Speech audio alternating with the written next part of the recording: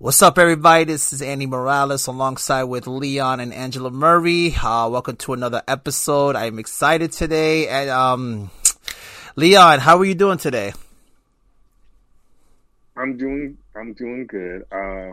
It's been a long day, but moving on beyond that, I am looking forward to part two with my dear, beloved, awesome friend, Tara Caribou. All right. Welcome back to Unraveled Influence. Yeah, yo, you really like, okay, wait, let me struggle not to say this. And then Angela, how are you? Great. Actually, this is what I found really interesting is, Andy, this is like your part 3 with Tara. This is Leon's part 2 with Tara. And this is my part 1 with Tara. I'm super excited. Wait, part 3? Wait, where is there a part? No, we have 2 parts. This is all 2 parts. Oh my gosh, you know what? I think it was just something you had done prior to us starting. I think I'm extrapolating that because you had prior relationship with Tara Caribou before, right? Well, yes. Well, Leon, yes. But Leon, yes. Not me, yeah. Then I flipped the names. I'm so sorry. But Tara could have said it all straight. No, it's all good. You know what's funny? I only knew about Tara Caribou because of Brandon White. Brandon, if you're listening, congratulations on your book. But yes. And also Greg, if you're listening. Yeah. That's what I'm saying too. Like Greg and Brandon, they both credit this amazing publisher and writer creator Tara Caribou, for helping them start their whole thing. Yeah. Including me. Yes. Yes. Awesome. Yeah. And Tara, how are you doing? I'm doing pretty good. I'm excited to talk to you guys again. I really appreciate it.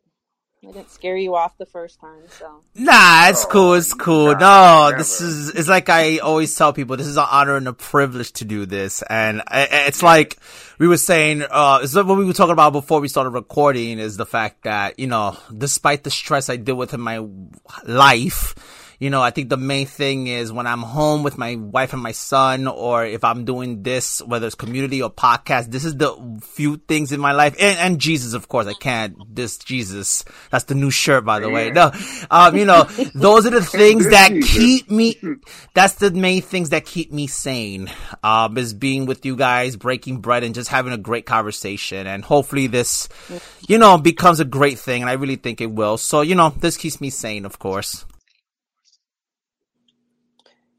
Yeah, I had some really, really good feedback. I mean, surprisingly, I was really surprised at how many people reached out to me, because I thought, like 3 people will listen to this. Oh, no, Tara, but, it's been way more. Yeah, I was really surprised. I had a lot of people reach out to me privately and on my website and stuff, and it was just really cool. And I was just like, wow, this is such a cool thing you guys are doing. It's such a honor for me to be able to come and talk to you again. No, honor is definitely ours. And I remember when I first, again, like when me and Leon was first, this is before Angela even joined us, but when me and Leon was first, when I told, okay, dude, I need you to be my co-host, just having that whole conversation, I said, okay, if we're gonna do this right, let's definitely do interviews and stuff like that. Who do you, and it's like he always kept saying your name, so it just made sense. And like I said, I've heard nothing but great things about you, and it's just to think like, wow, here we are having a part 2 of the conversation. It's just like, wow, this is a great way to connect with other people, even people who we don't even know yet that's eventually will be on here. So it's good, I like how the expansion is, the direction is going to, I guess, because we had CC Flow on here,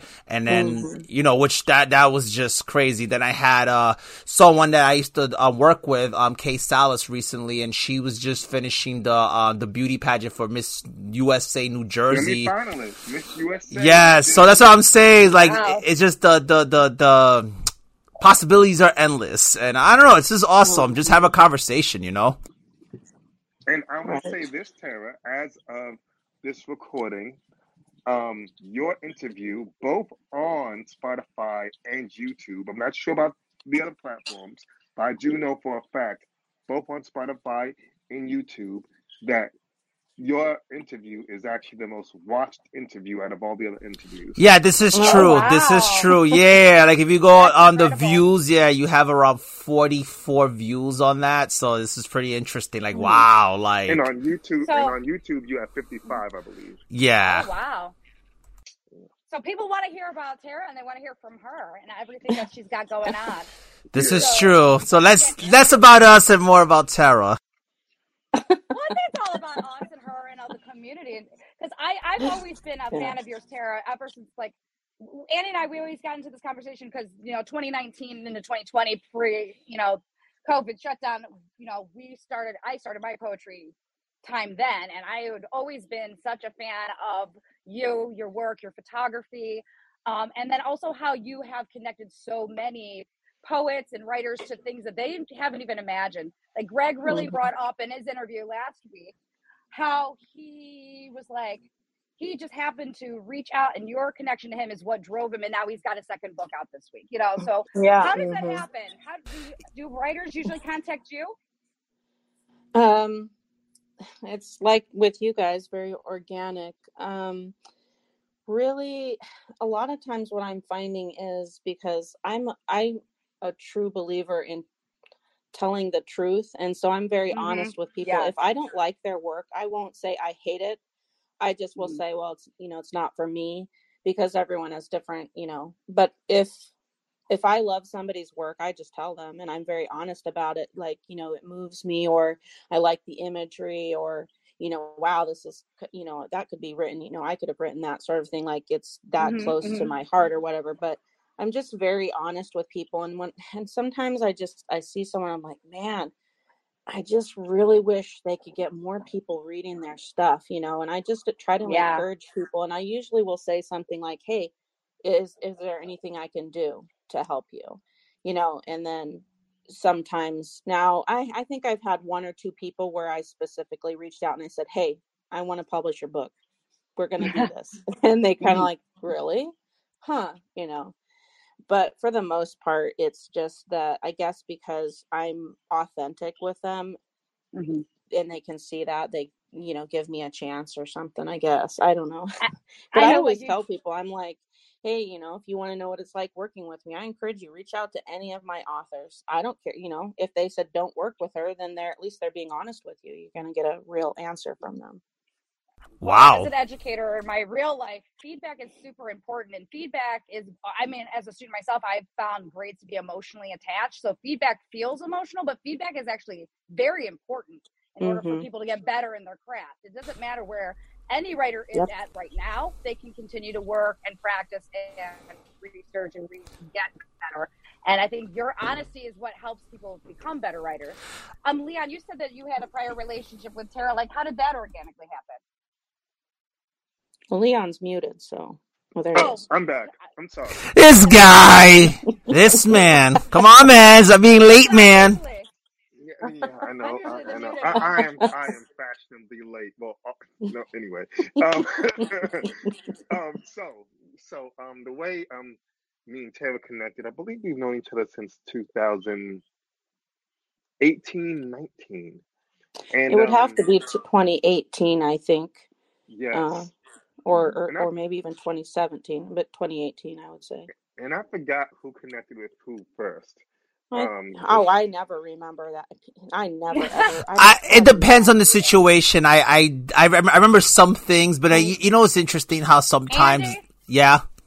And I'll remember the minute, the second, the day, what you were right. No, yeah, but no, depending, like when it's very impactful, I tend to remember that. But you know how sometimes when somebody's impacted your life, it's like so we forget. Okay, wait, how did you meet? Like you ever met someone, you're like, Dad, I don't remember exactly how we met, but I'm glad I met you kind of situation. I've had so many of those as well. It's like, but certain people like Angela, I definitely remember because this all started from a post. It's funny because when I first met my wife and we were friends, all this started with, hey, I owe you a quarter. That's pretty much how this whole thing started. And then here we are, 10, 15 years later, now we're married. Like, it's so crazy.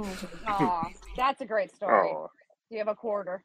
Exactly. I owe you a quarter because we were trying to play pool. That's what it was. And, you know, it's $1 to put quarters in to play pool. And I'm like, yeah, you have a quarter, I owe you a quarter. And then the following time I saw her again, I was hanging out. I said, hey, here's that quarter I owe you. And she looked at me like, it's just a quarter. I'm like, no, but it's all about money. Cause I was poor. I didn't really have money like that. So to me, it's like, I would want someone to do that for me, even if it is just a quarter, even though I don't really care if people give me back my quarter. But it's just one of those things like, here, I owe you a quarter. I don't know. It's just a great impression type thing, I guess. I don't want to go out in this world owing anybody anything, no matter what. I hear you. Oh, it's a character thing. But yeah, so how was your organic Instagram? I know it's Instagram. Me and Tara, we did connect through Instagram, and I believe like as she read my poetry, I read her poetry, and not just her poetry, but her pictures versus, you know, my art pictures. We just created like a bond together, and then a couple of years later,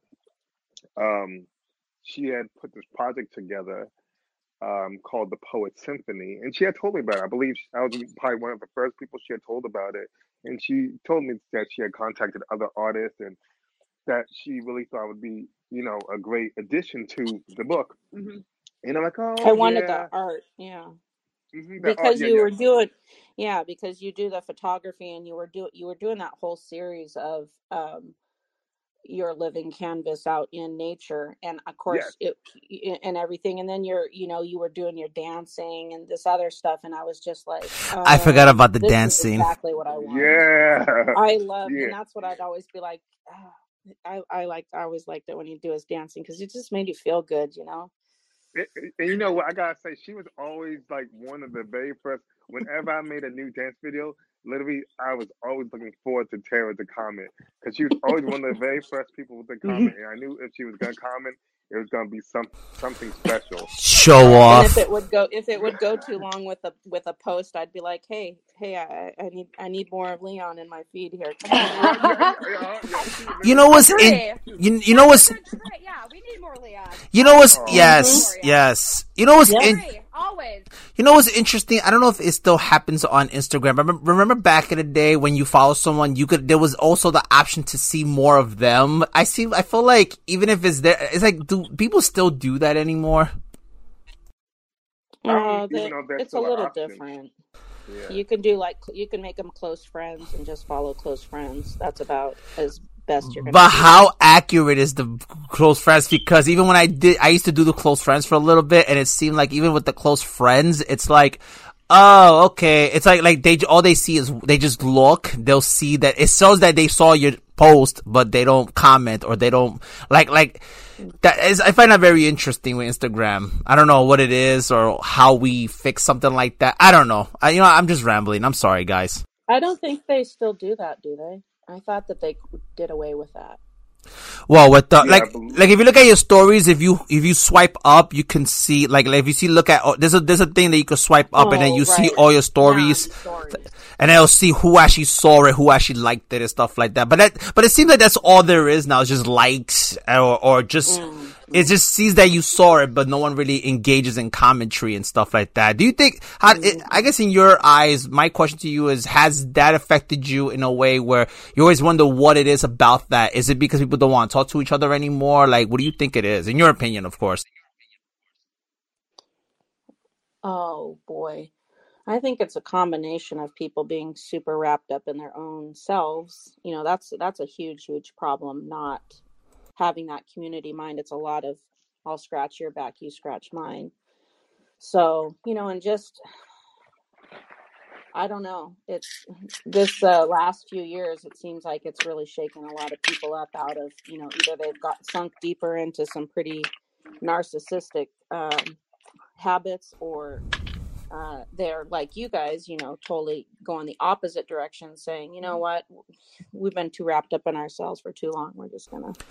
I agree with you on that one. I think you summed it up all perfectly, and I think that's why I feel like, okay, I mean, obviously it's going to take work, but I know eventually, I think that's our end goal, is just, okay, let's start interacting again. But, I get you, but I don't want to get off track. Andy, and, your keys are rambling. I'm sorry, Thanks, Mandy. Can I add something to that? I think part of the issue too is we are in such a high media advertisement. I'm going to call it casino culture, where Yes. our brains are wired and we are feeding our own, neurological impulses with the things that are working on the Instagram. They're built for this. So the narcissistic tendencies are human.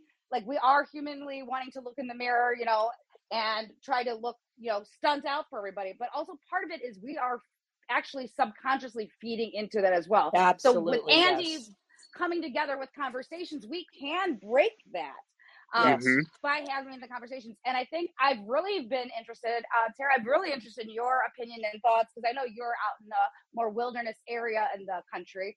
Even though you're across, not in the 48. Pretty much the North Pole. Let's just be real. Come on now. I'm really passionate about the ones that are doing the open mics, not just necessarily virtually, but the ones that are holding local community and trying to pull community members in and sharing the work in that kind of, I'm going to call it like a cafe open mic style. Do you get a lot of that out there, or is that more difficult? Do you find there is a local artistry scene where you're at?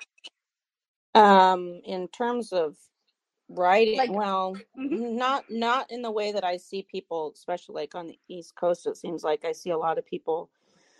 Nashville's got it. Tennessee's really working. I feel like everybody needs to get on board with what they're doing in Tennessee, because there seems to be a whole network of poets that are trying to get people together, and community, not just poetry people, but audience. I think that's where we're struggling, is we all are writers. Where are our audience?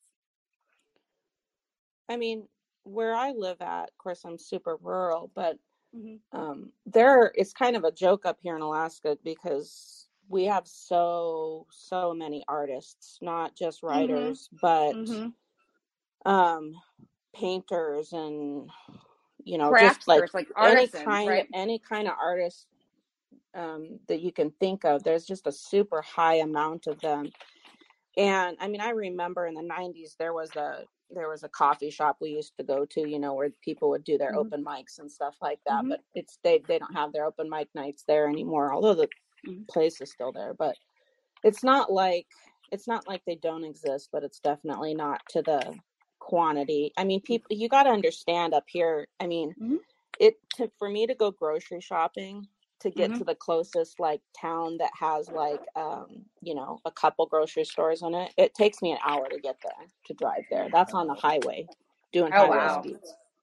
So you got to plan groceries out a while in advance, because that would be definitely a hike.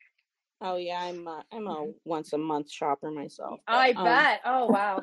We gotta talk about that. So you got to understand that coming together, to do things now. Obviously, the majority of people in the state of Alaska live in the city of Anchorage. So, in the cities is different, but the rest of us, we don't have the opportunities. It's just we're all spread out. I don't have any neighbors. Yeah. I can't see them, they're around. See, that's my ideal situation. I would love to be out in the wilderness with no neighbors. That sounds well. Awesome. I'll tell you what, I choose to live this way. I've lived in the city. I've lived in the States. Yeah, I very purposely choose to live like this. I think anyone can live a certain way. It's what you choose to do. But if it gives you peace of mind, that's good, right? Like, I mean, because sometimes that's what we need. Like, my brother, I originally lived from New York. My brother moved to Fort Worth, Texas, and he feels like he's gotten more peace of mind and more, just pretty much more at ease in some parts of his life than he wouldn't have been able to in New York. And I think me moving to New Jersey, even though I'm not that far from New York, but the area, it's a little bit of everything. Like, you get somewhat of a main street that has the stores, but then everything else is mostly suburban. It's parks and stuff. But like I said, I can actually go outside in my house. Let's say if I'm in front of the porch, let's say for example, and I can actually enjoy, just enjoying the peace and quiet. Now, I don't like too quiet. And that's the only thing I don't like about Bayonne. It's too quiet that even when I sleep, I gotta have some kind of noise. Like, I'll have my Alexa play like rain sounds or something like that, just so I can have some kind of noise. Because too much quiet and silent. No. Oh my God. You know what's crazy? My wife actually said to me one time, oh yeah, like when she used to live in, I forgot, was it Prospect Park or something? No, or I forgot the area, but it's like down Coley Island somewhere. She said, oh, because she used to live where the trains are at, so you hear the train. She said she loved that. I can't. That's too loud. That's too much noise. Especially if your apartment is literally right in front of the train tracks and you hear that track every night. Hell no. Too much. Leon, what about you? Are you gotta have noise, or are you a nature quiet kind of guy? I'm in between, actually. You're like John the Baptist. Let's be honest, bro. No, because like where I live, I do live in like I literally live on basically Detroit city limits. Okay. Yeah, I live on Detroit city limits, and you know it's not too noisy. Because I live in a small town, like right now, but it's pretty much Detroit. Because literally, if I like go out my house and then make a left, I'm in Detroit. So, I mean, I just call Detroit, even though it's called a different town. I'm like, no, I live in Detroit. If I go down the street, I'm in Detroit. No, I get what you mean, because that's how it is in Chicago too. There's Chicago, and then there's South Chicago Heights, and then there's North Chicago Heights. But at the end of the day, it's still Chicago. It's just they just have these like parts of it, which I find it very interesting. Right. And so, but with me, so it's in between. I wouldn't want to live in a city where, I mean, I do like city life to an extent, but then also at the same time, I want to like live at times. If I had it my way, if I had the money and everything, I would just basically for 3 months, I would live out rural in the wilderness, but a place where I could basically just have like, it'd be like a retreat, and I could have like basically all the necessities I need, like all the fruits and vegetables would be at my oh my gosh. Leon, good, because this is where I wanted to go with this. And like There's two things. I could. No, go finish your thought, because I want to go two things with Tara and everybody else around the table. Two ideas that you just gave me. Okay, and I could have it at my dispense. I would have all the trees and all the herbs I would need, and all the like clean water I would need to live off of. And and during that time, I would spend time just like in nature, or I would spend just writing, reading, working out, or what have you, or just fellowshipping. Like John the Baptist, right? Oh my God! Well, all right, because he was like that. You can't tell me that's what he was. John the Baptist was eating grasshoppers and stuff. Yes, right, locusts and honey. Yeah, eating locusts. No, we're in the topic. We're not losing it. This is perfect. No, because this is where I wanted to go with this. Two things. Okay. The reason that we were talking about like our preferred living situation is obviously a lot of our writing is inspired by just our daily existence. So one, like, are we in our right spots or places where we're supposed to be in order to help our own creative mind? Like Tara, I think I would totally transplant to right where you are, because I would just be completely inspired by that backdrop of that and complete isolated nature backdrop. And then two, my second question was, and this kind of goes along the lines with being locked away somewhere for, a retreat. Bringing up, Aaron Rodgers, he went away into that dark house for a couple of days so I want to know two things. One, do you think your home life and your surroundings really are affecting your creative mindset? And we'll go around there. And two, would you be interested in going to a dark house retreat like Aaron Rodgers did to come out the other side with some sort of fantastic process? Well, that's pretty good. Yeah. So what do you guys think? Well, I don't know. I write differently now than I did when I lived in the city, for sure. But I am very, very inspired by my surroundings. And so I do think that does sort of come into play. And like, I even noticed this, like with Leon and his art, the more like in the summer and spring and stuff, when he's really getting outside a lot, I notice he writes and creates a different type of an art than he does in the winter time. And it's really obvious with him. So I don't think, and he's definitely not the only one. I don't think I'm the Oh, only one. no. I think that, your seasons and, exactly getting out, getting away from your normal everyday and setting that special time aside. I don't know what you're referring to about locking yourself into a dark house or anything, but So did you hear for what a Aaron writing Rodgers did? retreat.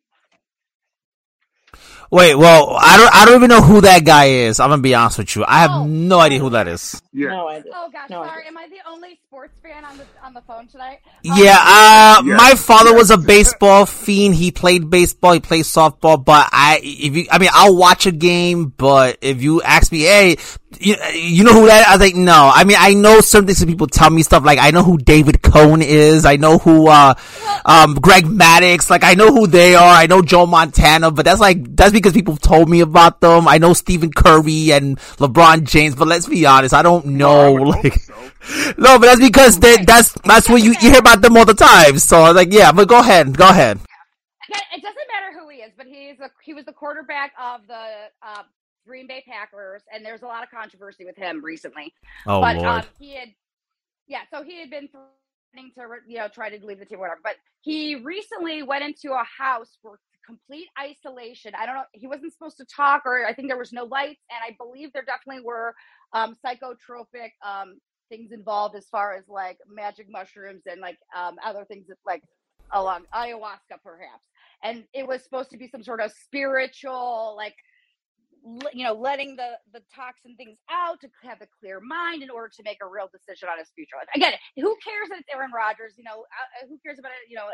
Anybody? But like, would you be interested in doing something like that, where you'd be locked away in isolation? Maybe you don't have to have the psychotropic drugs, but and alone in a room or a house by yourself for, let's say, 48 hours or 72 hours. That's scary. Would you do that? I personally would not want to be in a house because I prefer to be outside. But I mean, I get what you're getting at. Would I want to do a writing retreat? I actually do that for myself at times when I need to for my art. Can you talk about those?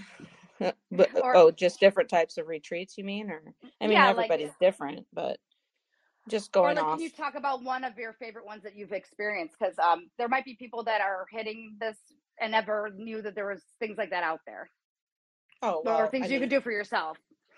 I think that, yeah, I mean, you can. I do know some people will, rent a hotel room and they'll go there for, a couple days and do their thing, or, if you live in the city or something like that, or you can go camping, or, just get in your car and go drive and sit on the side of the road. I mean, I don't know. There's lots of different things you could do, but you can take food. You can not take food. I mean, you can fast while you're doing it. I mean, sure. No, not me. I was going to ask for what is your preferential retreat experience? What like do you desire, and when you set yourself in the mindset of, okay, I'm going to go on this retreat, I'm going to take this time for myself to just get my creative juices flowing, and we'll see what comes with it. Pretty much for me, I just, wherever I can be alone, make sure I have something to write on, a couple different things, like, my computer or pad of paper and pencil and water. I mean, but I personally, I've fasted lots and lots of times. So for me, it's not a big deal. I fasted for 42 days is the longest I've ever gone. Wow. Oh, wow. Whoa, really? That's wow. Can we speak on that? Yes, please. Yeah, what was that experience like? On fasting in general, or that particular? No, yes. 42 days? Wow. That's more than Jesus. Jesus did 40. This is true. Well, there's all different types of fasting, Leon. So there's some people do a fast from, say, your computer or coffee or alcohol or food, or there's all different types of fasting. It's just purposely setting yourself aside where you're denying yourself some sort of pleasure, and it takes you to it really, first of all, I'll tell you one thing. If you've never fasted before, I do highly recommend it periodically doing intermittent fasting, because if anything, it really shows you how much, say you decide you're going to not eat food. It really lets you know how much you think about food during the day. This is so true. So you go through this process, and the reason why I like longer fasts is this. The first day is okay. You're like, yeah, I can do this. And the day 2, you're like getting pretty hungry and maybe a little cranky, you might get some headaches. Day 3 and 4 are absolutely miserable. You just want to die. There's no way you can possibly keep going. You're, going to the bathroom a lot. You might be puking possibly. Oh, wow. You stink. You smell really bad because all the toxins are starting to come out of your body, because your body's now working on that instead of on processing food. So you go through this, and then day 5, day 6, you start to get to this point where it's more of what it turns into is a head trip. You get over the whole physical thing of eating, and suddenly you have a lot more time to think.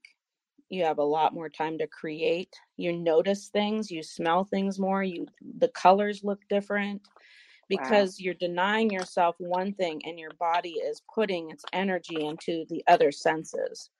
Wow. It's a very interesting process. You can, say you might fast for 7 days on one thing and then change it to something else.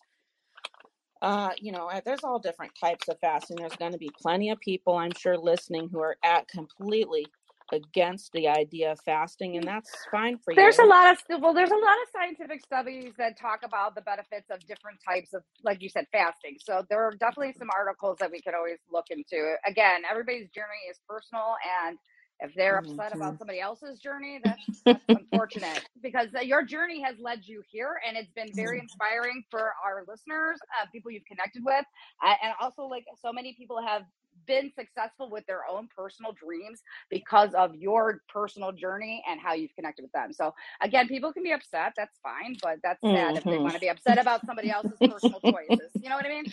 That's sad. Yeah. That's on them. But I appreciate them for having an opinion. Sure. Yeah. Oh, my best friend, he's very anti-fasting. He thinks I'm crazy. Well, so I'll tell you. There's nothing wrong with that. There's nothing wrong with fasting, though. Oh, it's funny. Well, I don't mind. Tara, my brother is a big, like, he's not just politically vegan. He's like morally and socially, and everything within him is vegan. But he's gone on many juice fasts that have lasted like 6+ weeks, and a lot of people have gotten on him about it. So, but he has like research articles and helps them back it up. But again, people have their own choices to make in life, and that's okay, as long as it's not hurting other people and preventing other people from making their choices. Wait, so Leon, what were you gonna say? Leon. Okay, I was gonna say, personally for me, I have fasted myself, either because of, my church has said let's go on, like, a fast, and I have taken fasting a couple of days personally, usually when I want to get myself connected closer to Jesus, and and just want to be more spiritually aware and more conscious of my surroundings. And yeah, I can agree. Like, the first day is like, oh, this ain't nothing. I got this. Yeah. and then by day 2, you're like, all right. Stomach's a little bit grumbling, and then by day 3, kill me now. Just take my life, But yeah, I will say this though, like, so when I've done like a 7-day, fast, or like a 2-week fast, it's usually after day 3. Literally, usually in the middle of day 3 or at the end of day 3, you feel a transformation. It's like your body does a switch, and then all of a sudden there's like your body's like, okay, I can adjust to this. So you really realize what your body can like go through. But yeah, you really realize how much food. Yeah, like she said, reiterating, piggybacking off what Tara said, how much you desire food. But then when you're fasting, how much you really do not need food as much, and how much more time you have to do other things. Ooh, that's deep. I will say, I personally, I am what I call a significant dreamer, and that I have dreams that come true, or that they're, maybe about other people, and I'll be shown things about them or something like that that I have no right to know. But so I have these significant dreams. I always have. And I can remember all my dreams even from when I was a toddler. I dream every night, and I remember them all. And I will say that, and will have visions during the day and stuff. It just doesn't happen as often. But what I will say, when I'm fasting, it definitely happens more frequently. That makes sense. That is insane. But I have had some pretty powerful visions that, and I write them down often. I usually write them down. So. And that's tapping. I know this is getting I know to some people it's going to be very controversial. Like, why are you bringing this up? Oh well, put it up. Whatever. I'm gonna say it anyway. Sorry. Put that shit up. No, Leon, don't. I'm gonna say it anyway. Sorry. Do it. Sorry. I'm just kidding, Leon. So basically, what I'm assessing is that God has gifted your spirit and your soul with pretty much being able to see into the prophetic realm, the spiritual realm. I don't look at it that way. No, I would pin it to more just being in tune to the patterns of the universe. Almost, I feel like the ebbs and flows of the positive and negative charges in the atmosphere. That's how I feel it. That's my own. That doesn't make any sense either. No, I get what you're saying. No, but I get what you're saying though. Yeah, because if you think about time, when you have deja vu, basically deja vu is showing you the course that's already took place. You just haven't walked into that place yet. You haven't walked into that. Isn't that crazy? Time is not linear. Time is not linear. And in no, the it's properties of quantum mechanics and physics, you can slow down time. And there quantum has been mechanics, a lot. Quantum mechanics shows that quantum mechanics actually shows that time is the past, the present, the future is all within now, and that's mind blowing to me. And even going, even if we go back to even scripture, it says seeing the end from the beginning, and it's just, but it's amazing when we as human beings are able to. Some human beings are able to have that gifting to be able to see the future, but still remain in the present at the same time while the future already took place. Then when the future that we walk into, that timeline takes place, it's just a complete mind-blowing experience. Whoa, I've done this before, but I haven't. But that is insane. Tara, have you ever had? Well, obviously, I'm assuming the answer is going to be yes, but I don't know. But have you ever had dreams or visions? Obviously. That have been almost incredibly I don't want to use the term painful, but they were so upsetting because of what you had seen that you didn't know what to do with it. Yeah. Well, I mean, I often am okay, now what am I supposed to do with this? Right. It just depends. Sometimes I feel like I should tell, it's often if I'm dreaming about someone else, I'll feel the need to tell them, to share it with them. And most of the times people come back later and say, wow, that was exactly what I needed to hear. And I don't want details. I do not want to know more than I already know. And so I'm just okay, I don't really want to know, but they'll say, thank you for sharing that with me, because it's a personal thing. When, and I've had a couple times where people have been okay, and they accept what I'm telling them, and they're okay, that means nothing to me. And I'm okay, that's fine. Yeah. So I just take it for whatever it is. We're all connected. Absolutely. That's powerful. That's definitely powerful. DNA, we're all made out of the same 4 nitrogen-based aerogel. Isn't that crazy? And, and I just try to be obedient to what's given to me. So that's yeah. You know what's funny? I'm glad you brought that up, obedience. But how, this is you said the word obedience and that already triggers something, because how hard is it to sometimes be obedient to something that, even though it might be uncomfortable, but we know we gotta do it? How hard is it to really be obedient at times? There's no right or wrong answer. I just want to know, like, your experience or in your honest opinion. Because that's a very interesting thing about obedience. I know I struggle with that a lot sometimes, especially in my spiritual walk. Amen to that. Mm-hmm. Yeah, so I mean, sometimes it's easy and sometimes it's like fighting tooth and nail. But at this point in my life, I just really try to trust and have faith and just say, okay, well, I don't understand. I don't see everything. I don't see I don't see all the details. I see my little bit, and I'm just gonna be, true to what I see, even what I don't understand. I'm just trying to be true to that.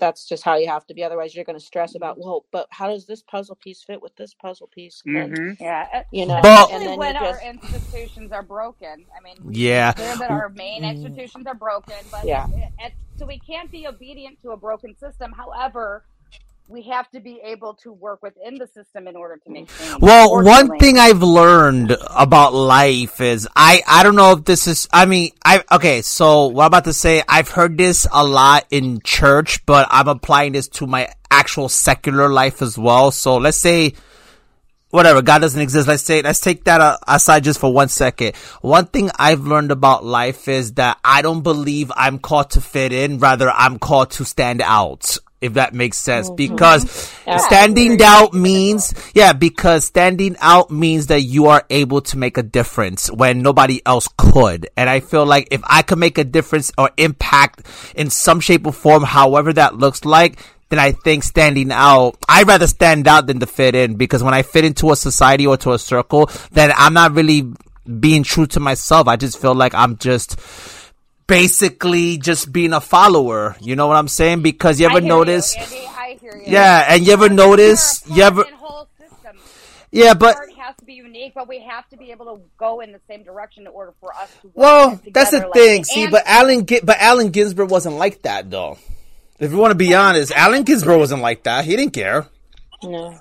What I'm saying is, no, absolutely. Everybody has their own journey, their own choices. And yes, you can be a successful individual on your own, totally. However, in my experience, you have to have your own, I'm going to call it like the Ocean's 11. You have to have a group of people that all have unique individual skills, but also work together on a common goal. Like what we're doing now, basically. Success. Yes, exactly. You're standing out, but we're working together. Yeah, no, but that's what I'm saying. But I was talking about in a different aspect. But I like that you brought that up. I like how you brought that up, because that makes a lot of sense. But one thing I was always told that, let's say, for example, in a relationship, boyfriend, girlfriend, whatever, when two of the exact same people are together, it doesn't always work, rather than you have opposites. Because I feel like my wife's the yin to my yang, because even though me and my wife have similar personalities, but there's a lot of opposites between me and her, and I feel like somehow, someway it just works. And opposed to if someone's exactly the same as exactly you are, it's not gonna work for a while. I don't know if that's how you see. That's just how I see it. That's the way I've learned life. I don't know. What do you guys think? I don't think it's opposites, Andy. I think the correct terminology there is to have a complement. Somebody who complements you. You have a weakness in one area, and for her, it's going to be a strength. She's got a weakness in one area. You're going to have a strength in that. Yeah, so it balances you out. When you work together, so I don't believe in the opposites attracting. I do believe that there's complementary relationships, not just in boyfriend, girlfriend, as you say, but also in friendships, in business partnerships, work relationships, all sorts of it doesn't matter. Any sort of relationship of any kind, the things that are going to work out are going to be complementary, and not meaning that, in my weaknesses is where you're going to be stronger, and then, where we're lacking, Angela's going to fill in, and where she's lacking, Leon's, that sort of thing. That's a complementary relationship. Intriguing. when we're I talking in a publishing poetry relationship, because artists can be very unique and very demanding and very egotistical and cocky This and is confident. true. Tara, is it hard to work with artists like that? I know you say that you're very honest. So is it easier to work with an artist even though they might have a bad disposition, but they are good at feedback? Or is it easier to work with somebody who's pleasant, but is bad at feedback? That's Sophie's choice there. That's a good question, Angela. Very great question. Let me give you a personal example here, and I'm going to use this example because I know he won't mind, and I'm going to talk about Brandon White for a minute. Okay. We had him Brandon is his book, his third book. Exactly. Everybody's listening. If you don't have it, go to Amazon. Okay. Right now. As well. Brandon is. I love working with Brandon. He knows what he wants. So first of all, he's an artist. He creates the art that's in his books. Mm-hmm. He also is a writer, and he's also a musician, right? Okay, so he's coming from all these different aspects, and he's got all this experience, especially in the music realm, and so he knows what he wants. And so I can't just steamroll over him and be like, hey, this is how it's going to be. I might be like, hey, what do you think about this? Or what do you think about that? And we work together really well as a team, I think. Now, we had one project where we, I'm not going to say we butted heads because we didn't, but we did have a little bit of we had a couple issues kind of arise. And, wow. And yet we, he respects me, I respect him. And, we said, he goes, well, this is just the way it's going to be. And I said, okay, it's your book, and I said, this is my opinion. I shared it with him, and he said, well, this is the way it's going to be. And I said, okay, because it's his work. I'm just facilitating it. So mm-hmm. I said, that's fine. But not all publishing places would be like that. Yeah, this is true. Oh, no. No, not every place will be. In fact, let me talk about publishing for just one minute here. Please. This is good stuff. Yo, you know what? I love you, Angela, because you always open one book. Because you always open one thing, but it leads into something else. I freaking love this. What do you think, Leon? Before Tara says what. No, it's absolutely awesome, and yes, for anybody, so I'm gonna give the introduction. So for anyone that wants to know about publishing, you're going to hear the knowledge and wisdom that Tara Caribou has done the work, and she knows. So Tara Caribou, the floor is yours. There's all different types of publishing. Okay, one of the thing when anybody approaches me and says, "Hey, how do I send my book to you?"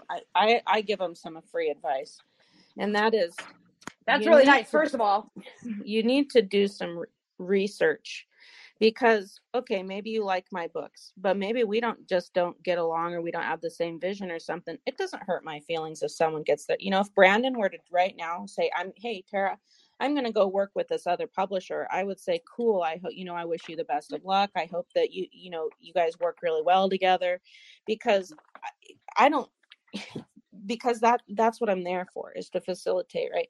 But a lot of publishers aren't like that. They, in fact, a lot of people say, oh, I wish that one of the big 5 publishers, mm-hmm. would publish me. And I say, I don't think if you really knew what it was like, you would really want to, because they actually steamroll over the artists. These authors, they don't get a choice. They don't get to choose. They don't get to choose their covers. They don't get to choose their artists. They don't get to choose their editor. They don't get to choose. They often get huge swaths of pages just deleted out. They have someone rewrite partially. I mean, they don't get a choice. Dang. I didn't even know that. Wow. I didn't even know that. I did know about the editing stuff. Like they will. No, yeah. Okay. So then we have, that's the big ones. Now we got a bunch of small house publishers, mm-hmm, and you have a lot of them who they publish people's work, and it appears that they don't care. They don't have the quality. They don't care. it's like they don't care about the person. They don't care about what they're doing. They're just putting it out there. They're more of like a vanity publisher. Technically, I will say this, technically Raw Earth Inc. would probably be considered a vanity publisher, but I don't really like that term. But Okay. it's I love it. Say it. the thing is that it appears to me that these publishers don't really care about the writers, and they don't do good editing. They don't do good covers. They don't, it's like they just, sure, you can pay me and I'll do this for you and everything. And but they're not doing a very good job. And then there's some that are like, hey, it's my way. And either you like it and you go along with it or go down the road. And then there's some who, who work with the writer. This is why I say it's important to do your research on who you're going to work with, because there are a ton of publishers out. I mean, a ton of publishers. They're coming out of the wall, especially like in the last couple of years. I'm on Instagram, like, geez, it seems like every other writer is now suddenly a publisher. And I look at their stuff and I'm like, no. You're not looking at there's a lot of rules in publishing. I don't know if you know this, but there's I bet there are. I don't know the rules, but. And I buy people's books and to support them. I'm like, oh, good Lord, you broke this rule. You broke this rule. And you can do it. What's like Amazon a rule that lets you. Yeah, word. Like a copyright rule? Like, are we talking like a legal kind of a copyright situation? No. Or just no, like what's... it's no. You mean just an example of a rule? I'll give you an example. Every on your right hand side of your page is odd numbers, and your evens are always on your left hand. Your book does not start on page 1. Never. Page 1 actually starts with your table of contents. That's actually page 1. Right. Oh, okay. And that's why sometimes they don't call it page 1. They'll call it like X or something like that. They'll have these Roman numerals and stuff. Yes. Explain to that is backwards. Wait, but why is that? But why? But okay, here's interesting but why does it have to be like that? I think is my question. Like, why can't they just? I mean, I don't know. Maybe I don't understand something. Cause when I used to have like the encyclopedia or whatever, I noticed like whatever book I'm reading, they always had that Roman numeral thing, and then page 1. Because it's a standard. Everybody it's like APA standard. or MLA. We're on format. the same. Like if you're going to cite, I'm sorry to talk over you again, yes. Tara. It's just a format. It's just the standard it's the way you're supposed to do something. If you're going to cite something in an academic paper, you have to use a certain style. Wait, so or MLA. No, right? So I know about those two. I remember the English class. Yeah, I remember. Cause I remember when I was in English class, they would always say, okay, what format are you writing in, guys? Especially in college.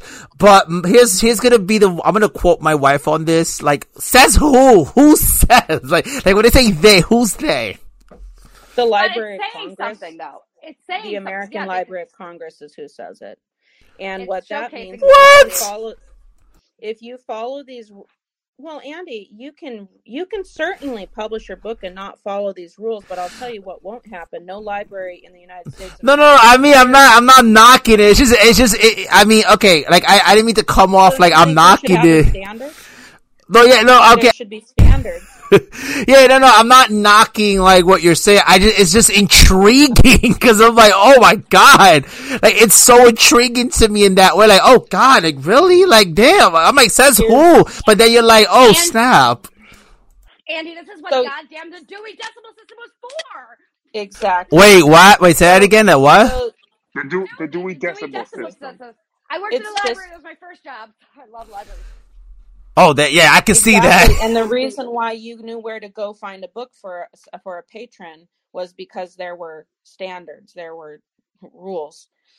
It's not like it's just somewhere a weird arbitrary thing. But another thing is there's actually an order that you are supposed to put your book in. Your table of contents goes in a certain place, acknowledgments goes in a certain place, your forward, your epilogue. There's actually it's supposed to be in a certain order, and certain of these pages can be they always start on your right hand page, and some of them it doesn't matter if it's on left or right. These are the rules, and this is the problem I have with even some small I got to be honest with you, there's even some small house publishers that I see, they're putting out these books and I'm like, you're a publisher and you don't follow the rules. That's a big deal. It's frustrating. Okay. That showcase case is the quality of work that they are putting you on. Again, I've said this before. That's good to know. Podcast before. But like your writing itself is twofold. It's the content and your grammar syntax. Doesn't matter how great of a content it is if you have horrible. If your audience cannot get through the syntax, so that's the gift in the wrapping. Yes. Now syntax can be purposeful and used I'm not talking necessarily standardized grammatic English. I'm just saying you can utilize different style depending on your stuff. What I'm saying is when we're talking like an essay. What you're saying and how you're saying. Andrew, Angela, hold on a second. Hold on. Let me get it worded. Oh, sorry. Yeah, sorry, Leon. That's my weakness. This is where Leon and Annie gotta help. So I was gonna say, and this is the thing with me, and this is why I would need like somebody like Tara. And this is also why I've been hesitant with publishing my own book, because the thing with me is, yes, I can write great poetry. I have a lot of great concepts for how I want a book to go and which way I want it to flow. My problem is, like as was forestated, the standard of things. See, when I write, even if I write on paper, I usually write like on running sentences. Just like every form of poetry has like a format. Like rap, for example, 16 bars verse, 16 bars verse, 16 or 8 bars verse, or a bridge. For me, it's just I free flow from my consciousness and I write, and then when it feels good to me to put a chorus there, or when it feels good to me to stop, or to put a pause there and then write again, I do. And this is why when it comes to me, there's other styles I've tried to experiment with in my writing, but because my mind is like, no, right, and the rest will handle itself. And so that's what happens with me. Well, Leon, that's deep. There's nothing wrong with what you're talking about there. I don't think that's an issue. The only thing I would say is spelling. That's one thing I noticed with you personally. I noticed you misspell things. That's all that you would need. I struggle. You know what's wow? You know what's crazy? I struggle with that. And that, like, I think I spoke to Angela about this a while back. I don't know. I think it was you, Angela, where I said like the word accept. Like I always use them wrong. I don't know if it's ACCEPT or EXCEPT. Like I always use them incorrectly. Right, but how many people actually struggle with that? I always feel like I'm the only one, but no, okay, but now so I want your opinion on that. That's a really common thing I fix in people's. I don't personally, I don't fix people's poetry like the way it's ordered or anything, but I will do spelling errors. And that's what I was going to ask Tara about, like the other side. So people who do turn in work that might have like, I'm guilty of too many commas or a comma in the wrong spot. That's something that you would be, or publishers in general, that's an easy cleanup and people are willing to do that, right? Poetry is different though. If we're talking about poetry, personally, I would never ever correct your punctuation in poetry, because poetry, you put commas and periods where you typically want it in an actual sentence because you're doing it for dramatic, either the way it looks or the way it sounds as you're reading. This is true. Poetry has got different rules. Absolutely. Okay, like I'll use a hyphen. You don't have to in poetry, and I often don't. There's no capitalization, but some people capitalize everything. Some people write sentences that they break up, and some people do this really flowing. So Tara, how do you know it's a stylized choice or an accident then? Because I think I would have both. Like I would use something as a stylized choice, but then I might accidentally throw the wrong punctuation in the wrong spot just because I wasn't paying attention.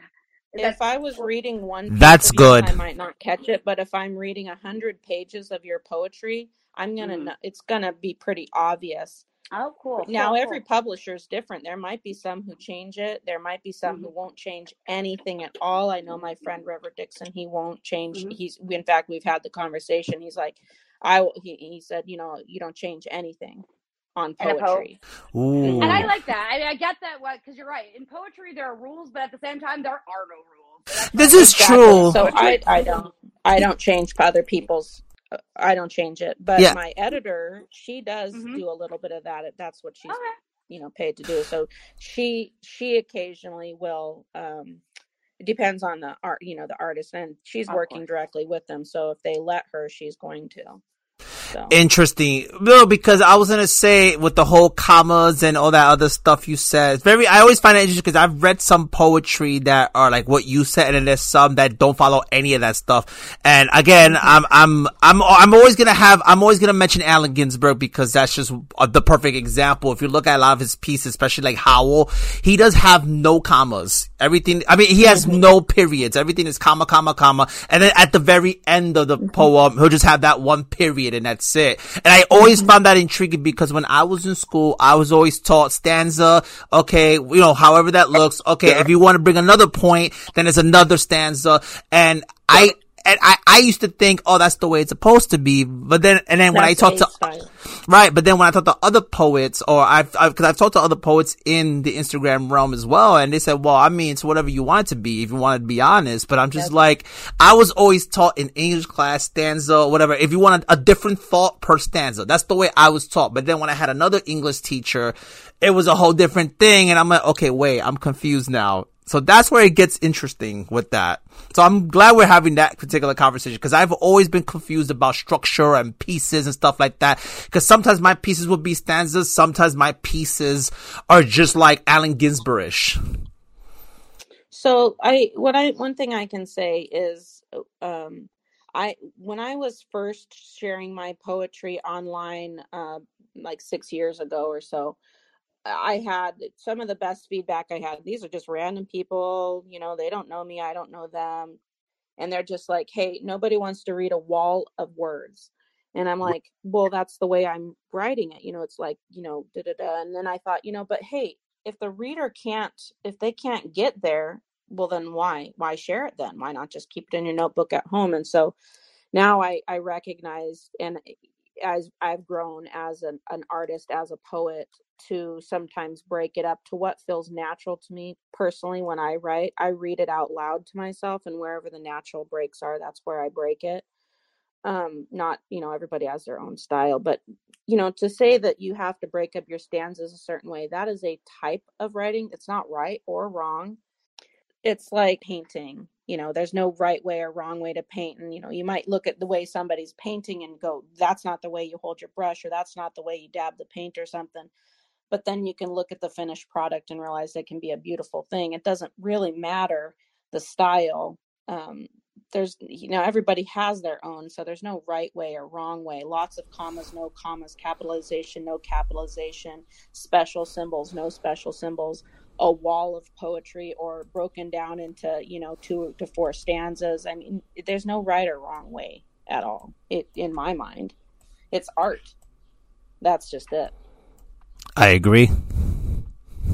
I like that. It's art. That's just it.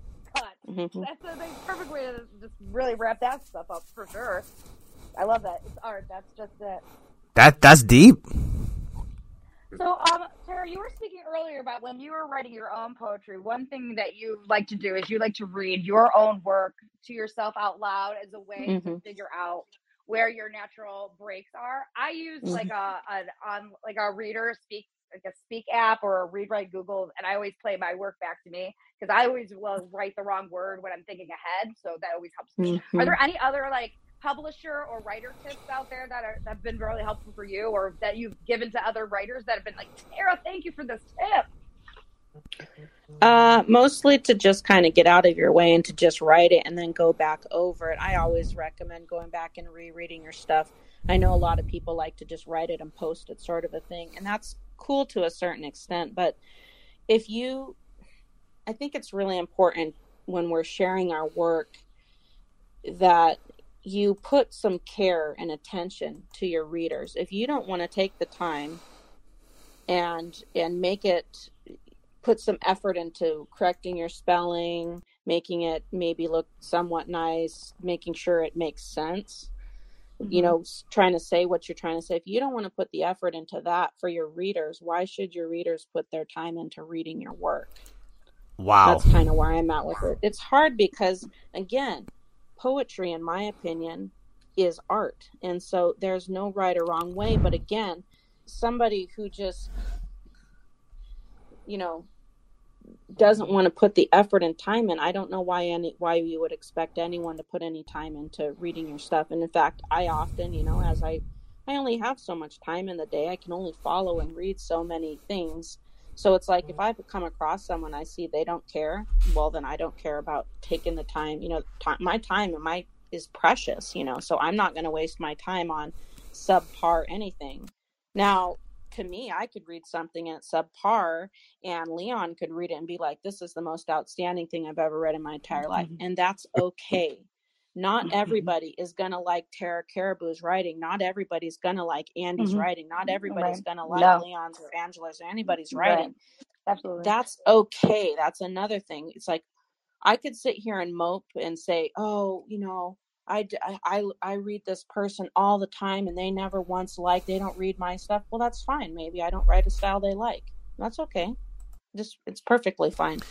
Puts everything in perspective, does it? Kind of went off to a tangent there, but no, it's okay. It just puts things into perspective. You're saying something. Your art is your artwork is what we're putting out there. So you can tell the difference between somebody that is putting their art out there with care versus somebody who's just slapping something out there. Yeah. Mm-hmm. I think so. Again, and it doesn't mean it's not the length or the vocabulary. It's not necessarily the grammar, or it's just you can tell the difference between somebody who's putting something out because it means something versus putting something out there because they're just trying to put something out there. And I think that's really what you're trying to get at.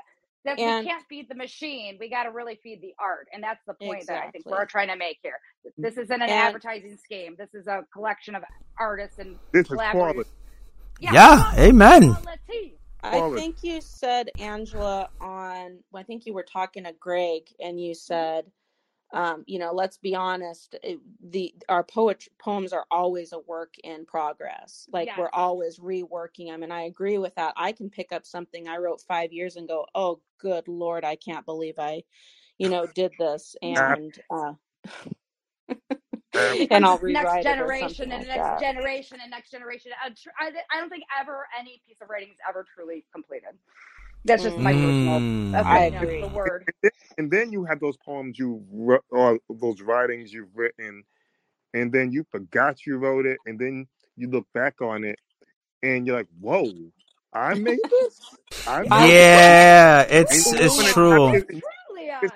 I do that all the time because I write in the middle of the night a lot of times when I'm half asleep, and I'll wake up in the morning and look at my apps or something and be like, what? I don't remember. What is this?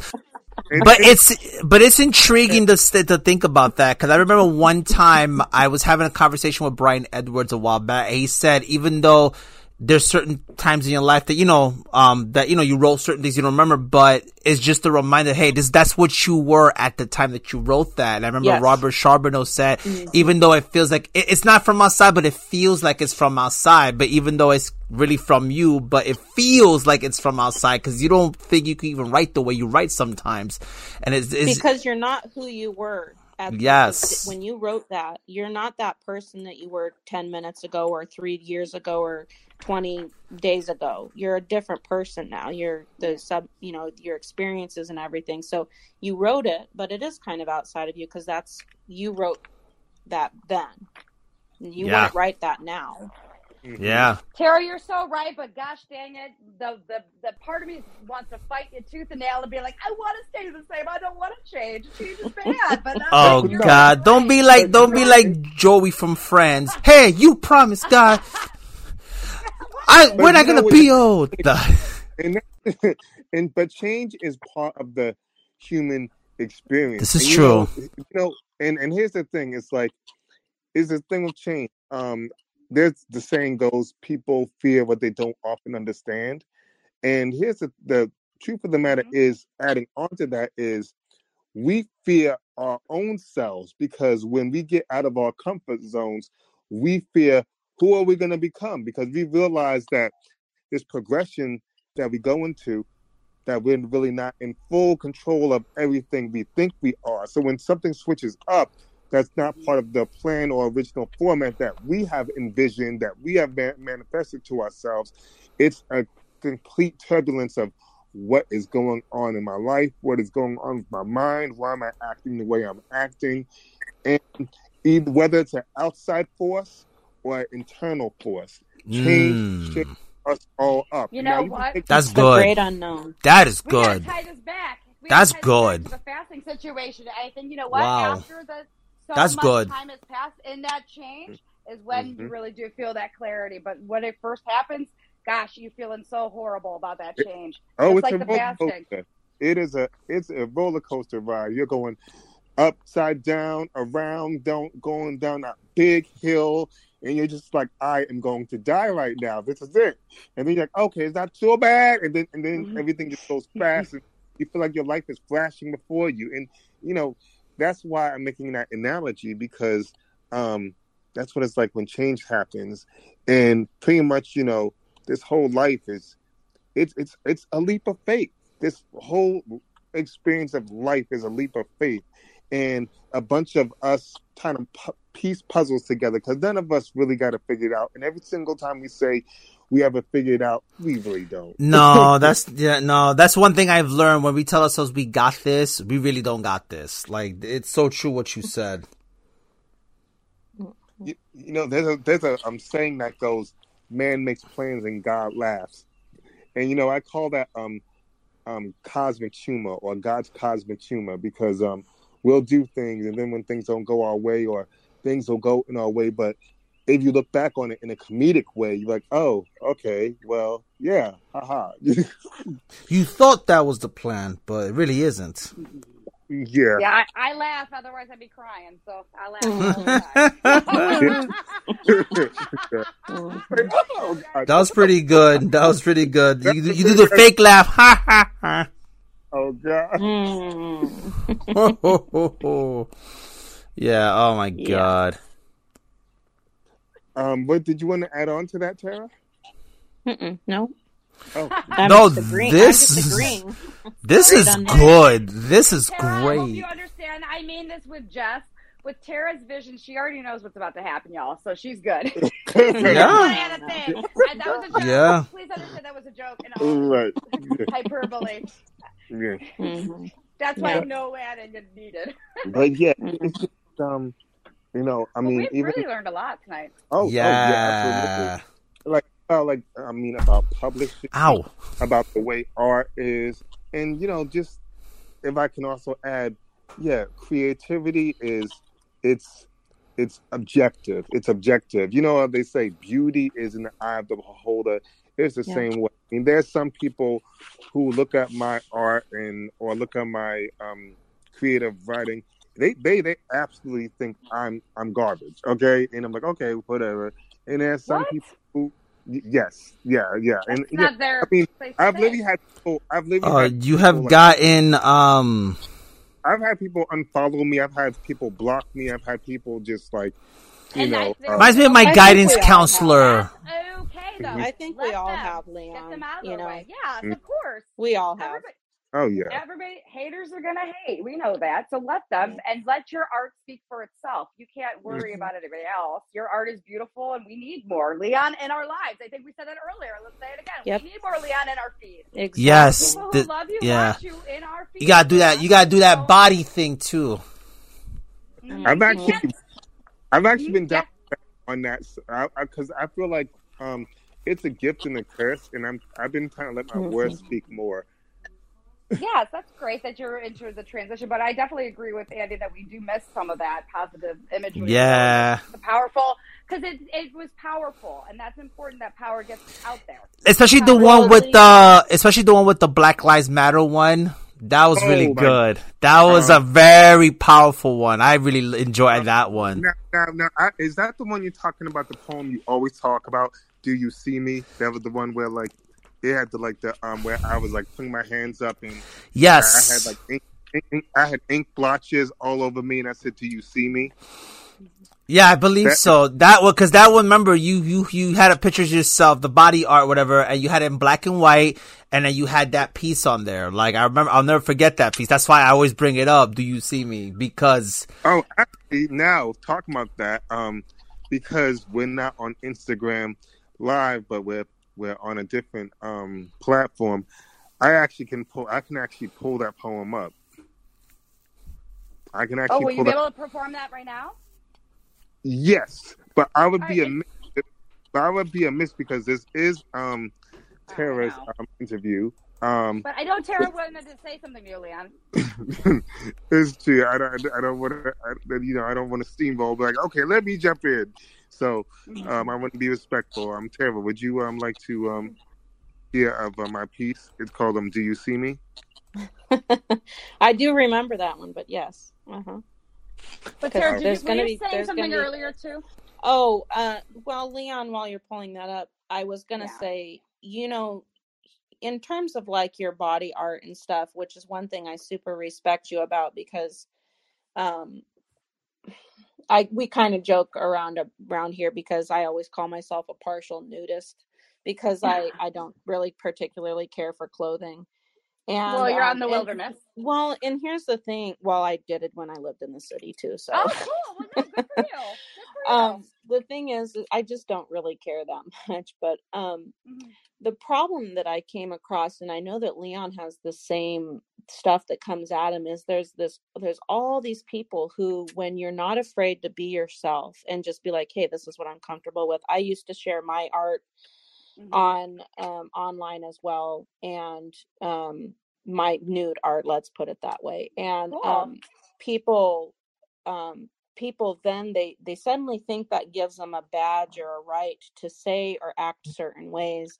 And I had, just like Leon has, haters, as you want to call it, people who would come and they'd be like, you're disgusting, and all these other things they would say. Hold on. Ridiculous. But I don't understand this. So that's okay. So it's okay to watch porn, but it's not okay to like put an artistic thing. Well, first of all, we don't know if the people that are saying stuff. No. Well, what I'm saying, but what I'm saying is like, but what? No, but you get, but what I'm trying to get at is, okay, but why is that okay, but this is not okay, and you're just doing artistic stuff? Here's what I want to say. This is what's not okay. You can have an opinion, positive or negative. What's not okay is expressing an opinion that is destroying somebody else, which has nothing to do with you personally. Exactly. Like, that's what I don't understand why they're having such a personal reaction where they need to have. Again, I understand that this happens, and I understand that people feel comfortable behind a screen. Yeah, it's interesting you say that. Yeah, Tara, go ahead. I had this one lady in particular, and to the point I actually had to bring the when you have problems online, you actually have to go through the FBI for it. You have to. That's how they do it, because it's across state lines and all that. Anyways, she became very, very just horrible. She was sending me messages and telling me. She told me to go kill myself and a bunch of other things because she's quite literally crazy. But well, yeah, I would say. Wow. I remember she had comment. Of course, on WordPress, you can make it so like I can see the comments but not approve of them. So I see them come in. And so she would always write these things. And of course, I see them come in, her comments come in. And she was like saying how disgusting I am and how gross I am. And I was like, then why are you looking at my website? Right. This is true. Nobody's making you look at my website. Nobody makes you read my art. Nobody makes you look at any of this. Why are you coming at me like this? I don't even know you. I don't know, I don't know. All I know is that you're a psycho. So offensive. Yeah. That's where I'm at. And this is where my thing is, like with Leon, like people, or they think that, oh, now I can be super sexual with you or something. And it's like, listen, that's not my thing. I'm like Leon. I believe that our bodies are works of art, and there's nothing to be ashamed of. Yeah. I've been saying now, that. Does that mean that you just, make yourself all grody and, whatever? No. What all I'm saying is that our bodies are a work of art. And, what I like to do is write poetry and put it artistically over top of my pictures of my body and stuff. And there were a lot of people who appreciated it. And then there were some people who hated it. And then there were some gross people out there too. And this is one reason why. this is why I like Leon, because he's not weird about it. He's just like, listen, I'm a living canvas. Every year for his birthday, I write him a poem, you know, for a living canvas poem, because that's what he is, you know, what I really appreciate it. And it's like, why do people have to come at you about it? Why not just go, if it was me and I didn't like what Leon was sharing, I'd be like, unfollow. I wouldn't even tell him. I'd just be like, well, exactly, because he's my friend. But if I saw something I don't like online, I just don't look at it. How hard is that? But you know what sucks though? But God forbid you say that. Oh no. Oh, you can't even say shit like that, because all of a sudden be like, oh, but why you gotta say that? You know, like they get all stupid about it. I'm like, are you kidding me? Yeah. Well, you shouldn't be looking at my thing in the begin with. Like jump off.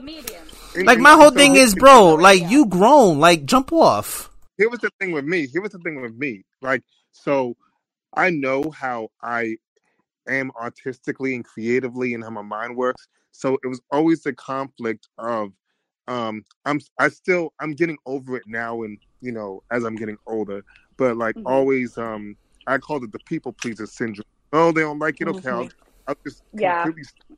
But then also it was the fact of, you know, the conflict with you know, my faith as well, you know, not wanting to offend anybody. And then, you know, because a lot of times I would get DMs like, you know, you're not really a real Christian and everything. And then like I would literally have people screenshot my stuff and put me on blast, and then of course, you know how that happens. It'd be like the hive mindset where other people would that I didn't even know, and then like and then all of a sudden it's out of context too. So it's exactly. It's a pretty different manipulation of topic and concept when you have no context. Exactly. It's very damaging. Exactly. It's very damaging to what happened to you, Leon, and Sarah as well. So I'm so sorry you guys had to go through that. So then that's why, if you guys notice, I've been a long time, and you pretty much don't even see it on my page anymore. I just completely revamped my poetry page, and I haven't posted anything new like that or anything. Oh yeah, I pulled all my stuff down. Oh yeah. I did too. I took a bunch of stuff. I took hundreds of posts off. I used to post almost every day. Yeah. I went through one day and I just went and I just removed it all. And I was just like, I'm done. You know, it's not worth it. And to that's me the power. If I'm getting stress from it. And it's stressful and it's unnecessary stress. But I agree. From a bunch of people that you don't know personally. But again, you are able to control that influx into your life by taking it down. So you're taking control of it by doing that. And I think that's maybe the right move from hearing from the two of you. However, I don't think that they won in this regard, but I do hate the fact that, do you feel like this is a censorship, or do you feel like this is just like a caveat, kind of a pivot to the changing just a little bit? For me, it's a mix of both. It's a mix of both. You feel like you want because of this. All right, that's good. Parts of me that still do want to do that. But like after all that happened, it literally affected the way I create. Like I used to always constantly have, because I used to always have like, oh, let me do this, let me do that, let me do this, let me do that, let me do this, let me do that. And that doesn't even strike me. Like that's why, and also affecting my writing. That's why my writing is... Wow. You know what's crazy? I don't write as much as I used to. I was very prolific. Like you guys, like anyone who remembers me within 2018 to 2021, I was writing like every other day. Like, oh, Leon got another post. Oh, Leon has another post. Yeah, and it just stopped. If you notice, towards the middle end of 2021. But you know what's crazy about that? How it had to take a few people in order for you to do that. And that sucks, because that reminds me of a conversation I had with my wife actually today. There's this one girl, right? It's not poetic, but it relates to the same thing that you guys are talking about. Her name was Rachel, and she does this, you know, stuff for kids, you know, for autistic kids. And she, you know, does these videos where, you know, showing, lip reading and all this other stuff. And I think it was like a few people that started sending her like stupid messages. But because of those messages, it affected her mental health now. Now she's afraid to even like do anything like that. She feels like just giving up, and it sucks. Like, are you kidding me? She's doing, and she's just doing it for the right reasons because she wants to help autistic kids. But all you, like who are you to go on someone and do that? Same thing with it. Who were they to do that to you? That's your art. That's your masterpiece. Like, how dare you? Like, it's like what Tara says. You don't like it? Unfollow. You could block me. I don't care. This is how I write. This is how I do art. And but why is it okay for certain things? But it's like, it should be a double standard if that's the case. Okay, if you don't like it, fine. Whatever. It is what it is. We have to make them uncomfortable. And it pisses me off. People be But uncomfortable. we as artists, you have to understand. For those who disagree, guess what? Be uncomfortable. I don't care anymore. That's how I feel.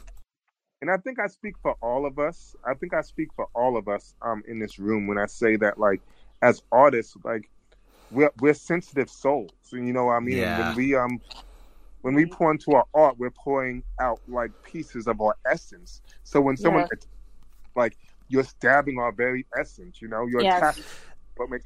And I take it personally. Yeah, and I love that you said that, Leon, because Angela, again, and please don't joke with this one because you did it at Greg's thing. But remember that live with Arthur? You're gonna say you don't know? No,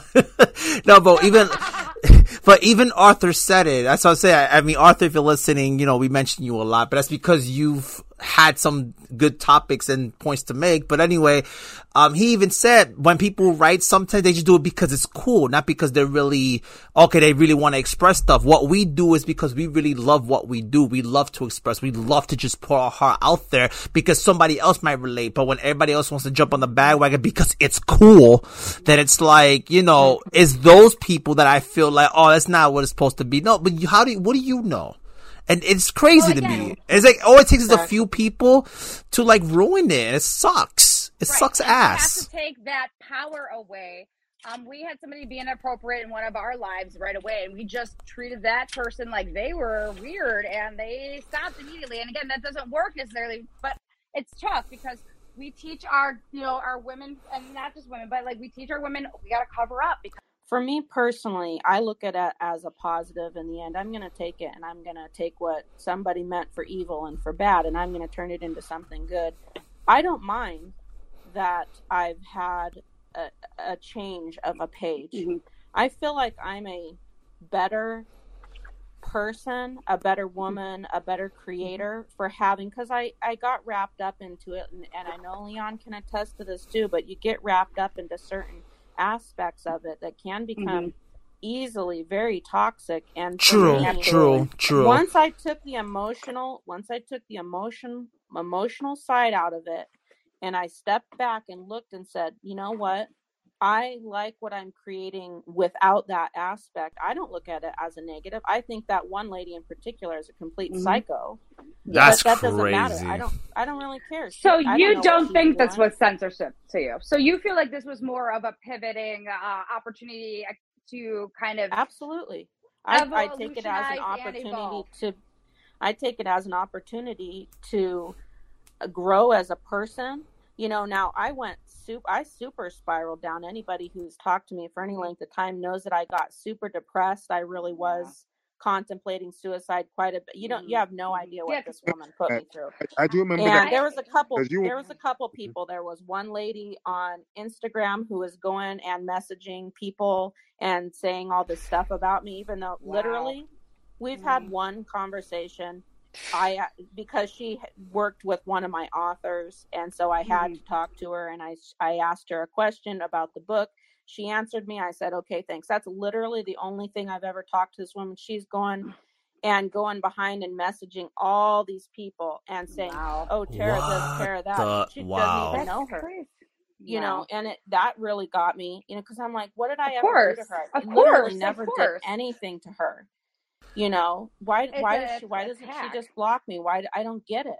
she never said she never said, hey, I have a question. Never approached me. She just went, and I had multiple, I can name right now 12 people on Instagram who contacted me and said, hey, so-and-so saying this about you. Is that true? And I'm like, no, what are you talking about? Yeah, no. Yeah. Wow. And so I've had all these things, and I just go, you know what?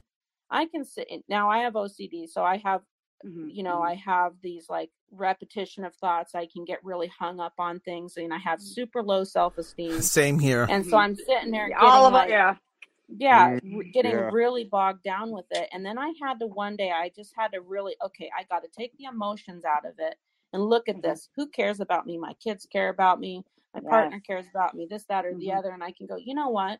I don't care what these people think. I don't care what they say. And I'm going to make something, I'm going to become better for this. Okay. So that means I'm going to, I changed direction. I like the direction I'm going in right now. I'm having some really good contact with people and stuff like that. So I don't really care. I'm like, well, I used to do that. And I actually really enjoyed doing that. But there are certain aspects I didn't really care for. And I'm glad. I feel like I'm a better person for not doing any of that anymore, because, that's huge. It can lead you down a bad path. I've definitely had issues with Instagram in the past with people in general, but like where it's affected my mental health, where I had to take breaks away from it just to check with myself. But that's not what I wanted to go with this. Tara, like, this is the perfect time to say, like, what's next for you? Because you are looking forward to like this amazing, rebirth with your recalibration and how you really love the direction you're going in. Just professionally, what are you working on now? Are you working with some Word? Like, the world wants to know. Book. Like we just had Greg's book come out. We just had Brandon's book come out. Like, what else is happening with you? Yeah, I have, let's see, currently on the docket, I've got like 6 books in the works. You'll be talking to Braden Michaels, I think, in a day or two. Yep. This Friday, yes. This is his 6th book with him. I know Braden. I've known him for a long time.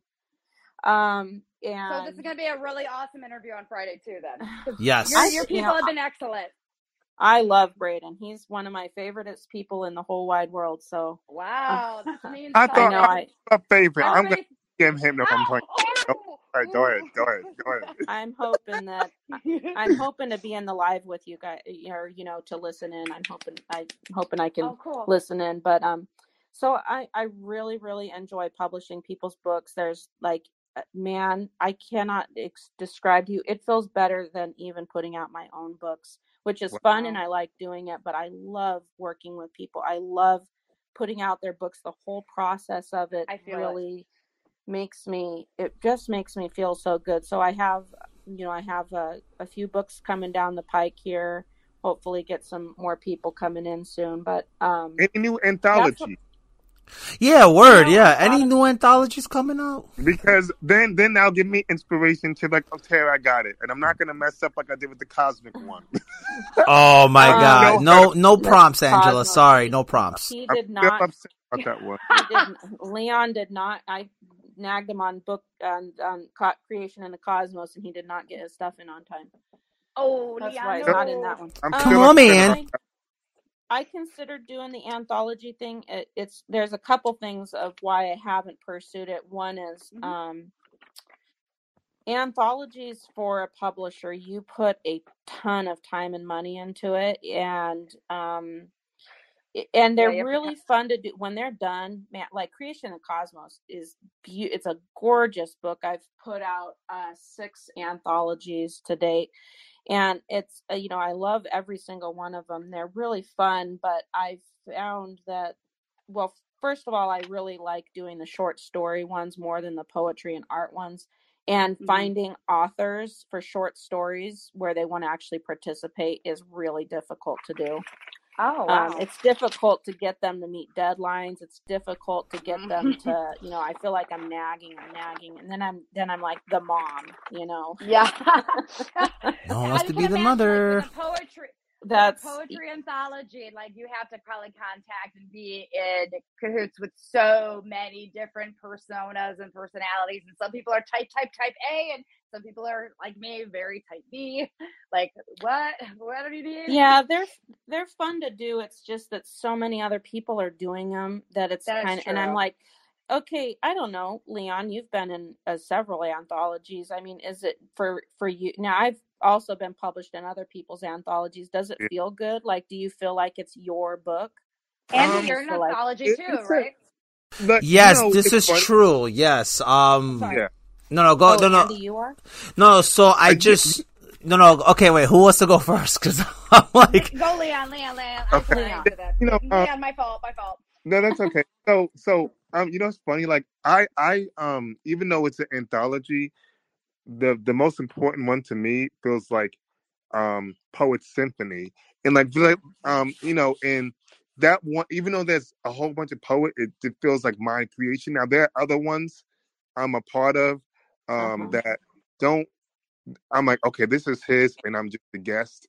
Um, but that's okay. So I guess it depends on like the format of the book and I guess the relationship I have with whoever is publishing it. Like there's a few ones where I'm like, okay, there's a different bunch of people in this too, but I feel like it's mine. And there's other ones like I'm the guest star, no, I Okay. get that. That makes sense. And to answer your, That's my feeling about it as well from my own perspective. So that's interesting. no, it makes sense. And Andy, are you Yeah. in? Yeah, no. Okay, So, it just recently. So, no. So this was like a while back. So I had submitted a piece to this place called Silent Spark Press, right? So they had these ebooks that, that you could do subscriptions. So my piece, from your youngest son, which was a poem by my dad, was featured in that subscription thing, which you could download it or whatever. And you could choose, whether you want to continue or you just want to just download that book. And I said, all right, cool. And then I got a text. More like an e-zine? Is that like just more like an e-zine than I an think, actual... no. So yeah, no, I'm going to get to that. And then, So it started off there. And then I got a text message from them maybe like a couple of months later say, hey, we have this anthology called Beautiful Poetry Volume 33, and we want to feature your piece, which is the same piece I submitted. I was like, okay, yeah, sure, that's great. And it just came out March 20th. So that's my first actual, thing that got published in a compilation. That's outside of Instagram, because they don't have a thing, on Instagram. They have a thing on Facebook, but their main thing is like on their website. So that was like outside of Instagram, and that's because I found that through Submittable. That's the only reason why I found that. Right. Oh, Tara, Okay. can I ask your opinion on Submittable versus Patreon? Do you have an opinion on those? Well, no, but those isn't that two different things though? Because Submittable is when you're submitting stuff, yeah, and then Patreon is it's like a social media for you, though, technically, no? Yeah. I understand. I actually used to be a patron on Patreon, so I had followed multiple people that I did pay to see their art, and I really loved it. I actually closed my Patreon down when Patreon in 2020 was closing down a bunch of people's accounts on there because they didn't like what they were saying politically. And I have a big problem with that. Oh, wow. Freedom of expression is one of the most important things. It's not a right. It's like, it's you can't take a human's freedom of expression away.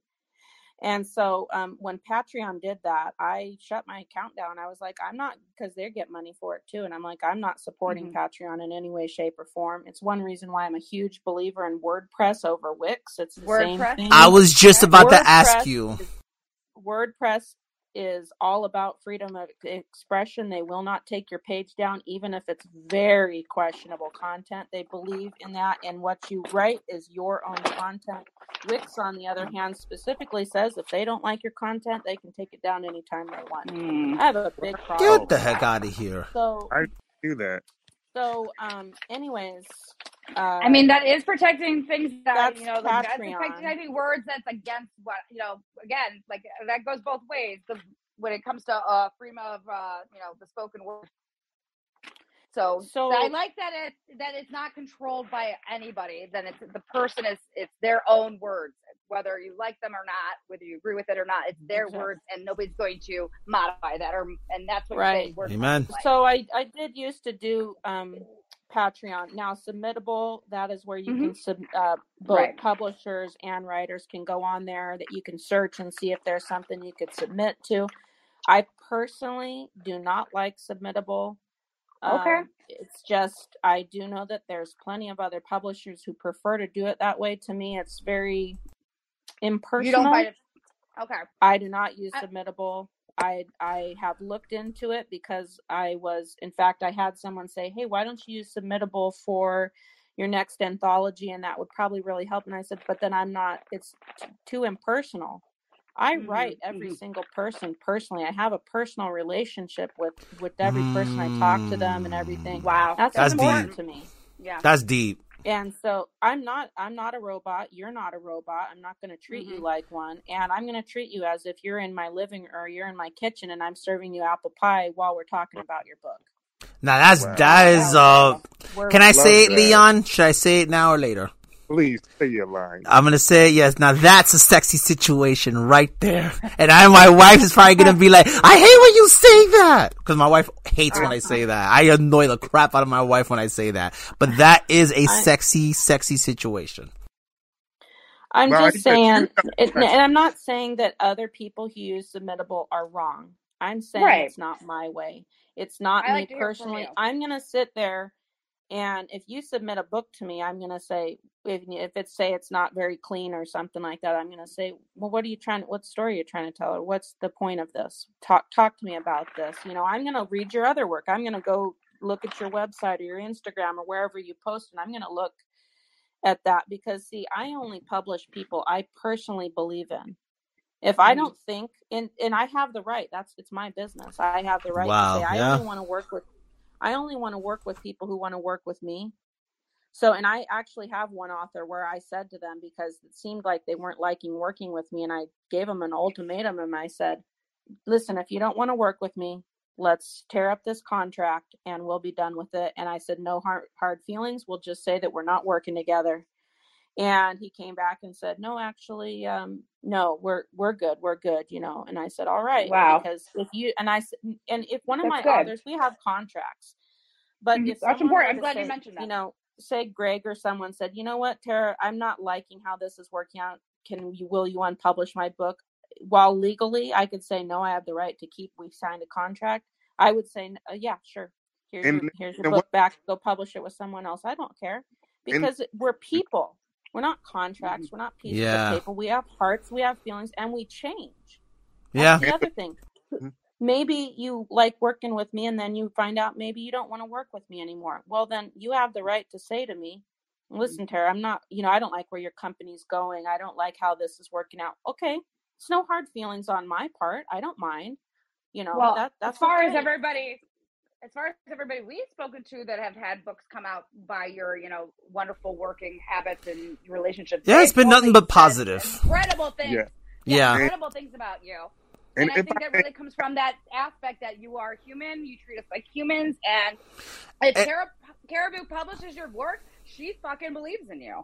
And I will say, personally, from my own personal experience, every time I've worked with Tara, like and I can say this personally, if ever I had a question, if ever I was confused, whether it came to like royalties or just the type of format or any other things that she needed or that I needed to feel comfortable, Tara has always been an open door to say, hey, if you have, and she's always said, hey, if you have any questions, if you're not sure, if you're uncomfortable, reach out to me. Let's talk about it. And I respect that wholeheartedly because there's so many people like that, publishers, as she was saying before, that they will not do that with you. You will just have to figure it out, find it out. Yep. Or that's so true you're saying. I'm not like that.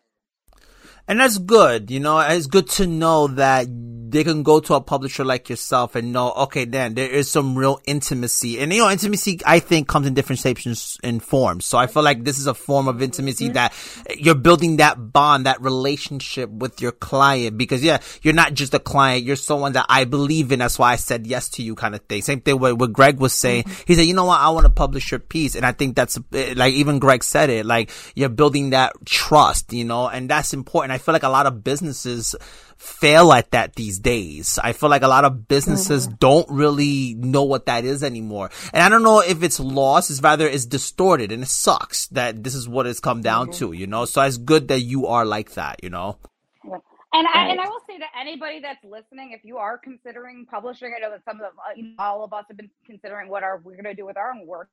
I mean, we're really hearing from you that real personal aspect that, I am going to do what it takes, and I'm going to be honest, and I'm really fighting for you, and it's real. And I felt that from you when you said that helping, like, Braden Michaels and, Greg Manzi, and of course, Brandon, White, that you felt so good helping them achieve their goals. It was almost better than making your own dreams come true. And I felt that.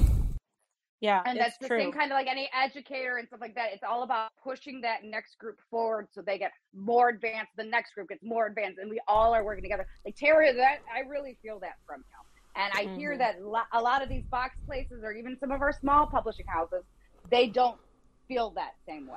Yeah, I really appreciate you, and that might work for some everything people. You said. Yeah, that might work for some people. Different. I have one author. He's a vanity publisher. He's got, I don't know, 11 or 12 books out, and everyone's from a different publisher, and that's just how he is.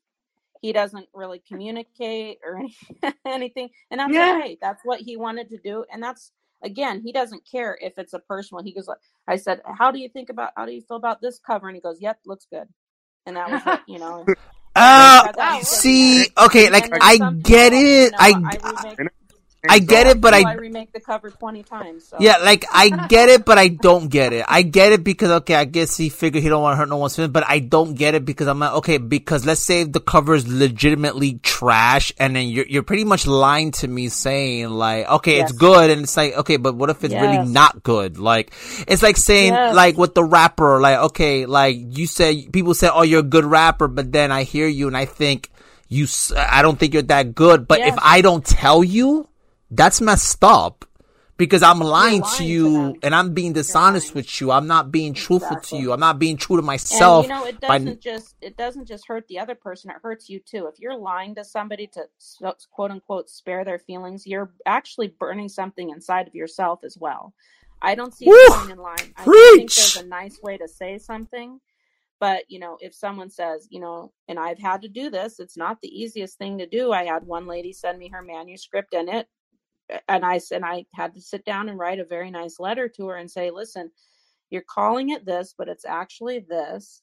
You really, there's a lot of work you'd need to do before I'd consider publishing this. And I tried to give her some pointers of what I would personally look for in it or whatever, but it's hard to sit there and tell someone the truth. But listen, if you can't just tell everyone they can do anything. Sometimes you got to say, well, maybe practice. Everybody's baby is beautiful, but there are some ugly babies out there.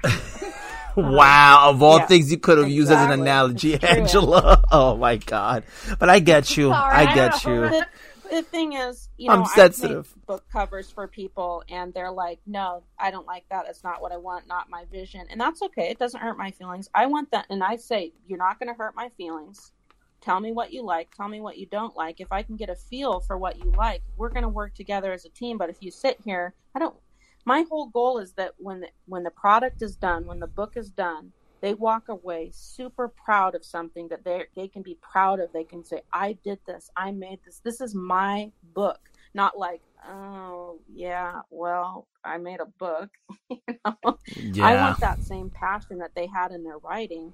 Exactly. In the book. They want to go to that sleep. Means we have to communicate and tell the truth. No doubt. Yes. I definitely agree with everything you just said. And again, this is what it all comes down to is just, this is truthfulness. It's very important, So with that being said, because we are reaching towards the end. But I feel like Leon, you had something you wanted to say, and I'm sorry I keep cutting you off. I just pulled an Angela, but yeah, sorry, Angela. I just wanted to say this before we had to end. I found the poem. Oh yes, please, definitely read the poem. Found the poem. No, but can we before we end it? Can I read the poem? So the poem that's been in demand is called "Do You See Me?" And I wrote this in 2020. Do you see me? Beyond my skin, beyond the indoctrinated mind control that society has you conditioned. Do you see me? Holding out my hands, hoping you listen, because maybe this side of them you won't see as so suspicious. Do you see me? Hoping I don't become another statistic to the system that still enslaves and treats us like chattel in jail or prison. Do you see me? Because this world seems it has some blurry vision. It's 2020, yet I still feel whips of hateful disposition. Do you see me? Upset I have to repeat this message in repetition. Hands up, don't shoot, praying I don't become another victim. Do you see me? Beyond the muddled biases in my heart that feels riotous is due to I can't live in peace in quietness. Do you see me? Centuries of boiled over pain where the blood of my ancestors cry out from injustices that still remain. Do you see me?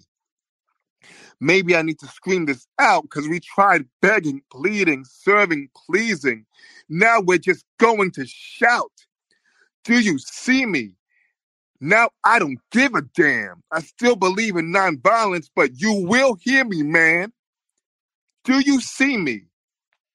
My soul screams in passion because maybe it will have to take this for change to happen. Do you see me? Matter of fact, do you even see you? Look at the problem that we're in. Because change, true change, can only start with you. Do you see me? Do you see me? Do you see me? And do you see you? Wow. Wow. I don't think I can say anything right now. Yeah, I'm done. And really let that sink in. What a horrible way to really wrap up this whole situation. That's it. I retire. That's it. I'm done. Tara, can you help us out? I retire from poetry. That's it. I'm done. Tara, can you help us? No, I can't. I retire from poetry. That's it. I give up. I'm not doing anything ever again. Thanks a lot, Leon. That was so powerful. You know, Leon gets the last word. Yes. Leon, I am going to say this. You know, I've read that, and listening to you say it, you know, to actually read it out with your emotion and your voice and everything is even more powerful. We've talked about how important our words are, and yeah, really good to hear you say that. Wow. Yeah. What she said. Thank you very much. I have nothing else to say, bro. No. Mm-mm.